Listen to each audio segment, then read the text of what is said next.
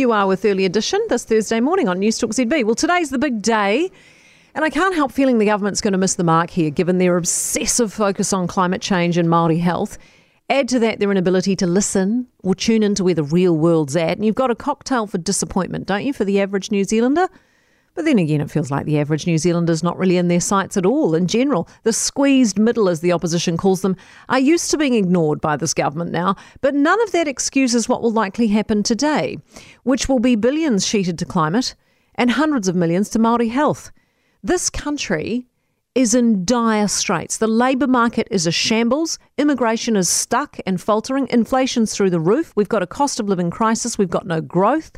We're forecasted for a recession and house prices are flagged to tank. There's social division and disharmony. Crime is surging.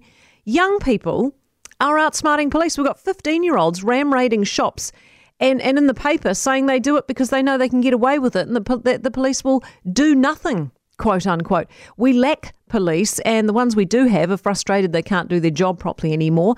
Mental health is a train wreck. The health workforce is striking due to paying conditions. The nurses say they're at crisis point. Rural GPs and dentists are barely existent. Emergency housing's a mess. We're on the cusp of a brain drain, losing our best and brightest overseas. Infrastructure's woeful. We still have a teacher shortage. Rest homes, they're crying out for staff, as is Hospo.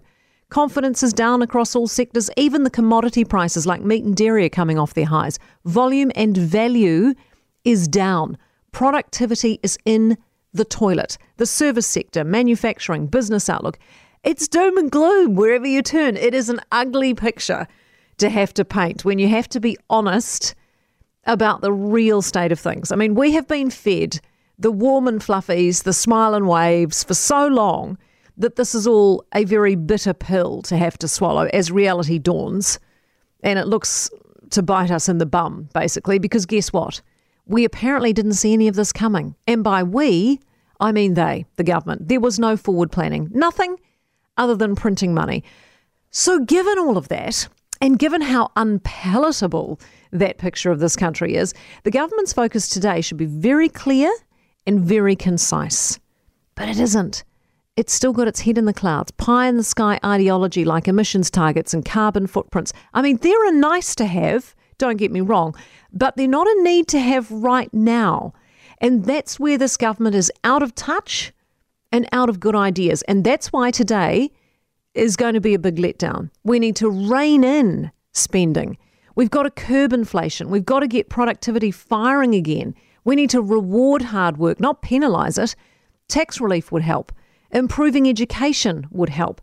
Being bold and decisive and laser focused on what matters to New Zealanders would help. Sadly, though, I don't think we're going to get any of those things today. I hope I'm wrong. Hawkesby.